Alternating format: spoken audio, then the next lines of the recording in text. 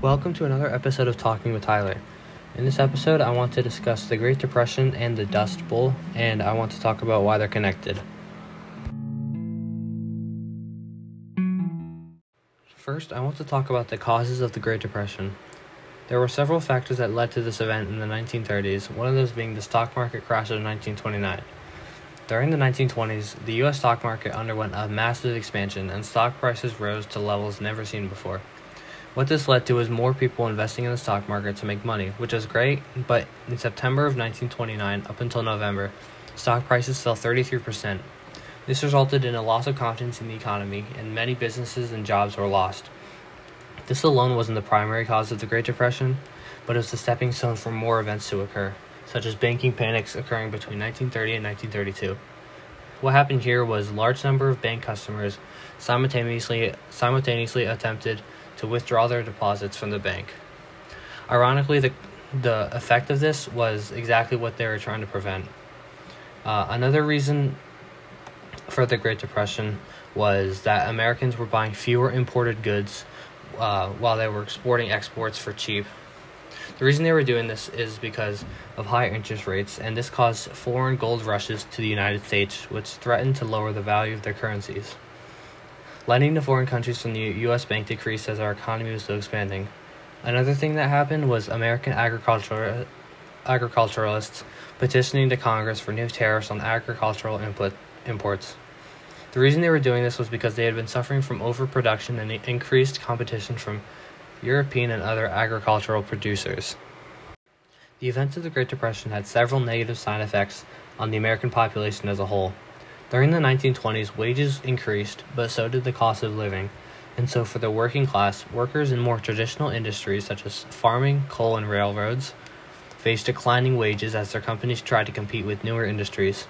By 1932, 12 million people were unemployed, and hundreds of thousands of evictions took place as renters could not pay their bills. The effects on farmers was even more significant. Farmers had increasingly struggled since after the Civil War, as many new markets made it easier to transport their goods, but farmers hardly got any of the money. Technology also increased, making it easier to transport, but only the bigger farmers could afford it. The effects of the Great Depression made life even harder for farmers. Farmers were producing more than consumers bought, but now consumers were buying even less. Their goods kept selling for less and less, but there was some hope when the Agricultural Adjustment Act of 1933 was passed, which paid farmers to reduce the number of acres they planted in crops. Before the AAA could make lasting effects, however, a drought occurred and dried out over 80% of the U.S. During the Great Depression as well, ethnic and immigrant groups have begun to be categorized by race or religion. Generally, European immigrants were more welcome than those of Asian and Mexican descent. Many charities were refusing to help immigrants and minorities, and many businesses were driving against people of other ethnicities working for them. Asians at this time were still dealing with strict immigration laws, and they couldn't gain citizenship, which made it even harder to find jobs. Also during this time, many Mexicans were immigrating to the U.S. because of the Mexican Revolution in 1924. Mexicans were stripped of their jobs when the stock market crashed. However, many could still maintain their lives, but they struggled economically. Indians had lost most of their land by the 1920s. They weren't educated and had poor access to health care. But in 1934, the Indian New Deal Act was passed, which created better social, economic, and political conditions for them.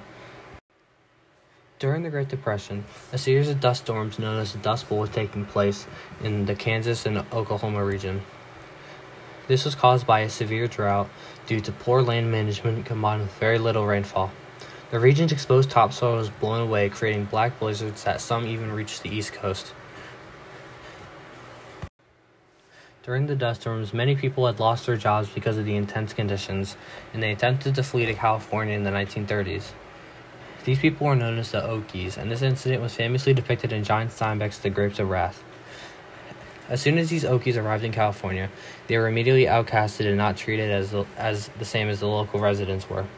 They weren't paid as much, and they were subjected to much harder labor.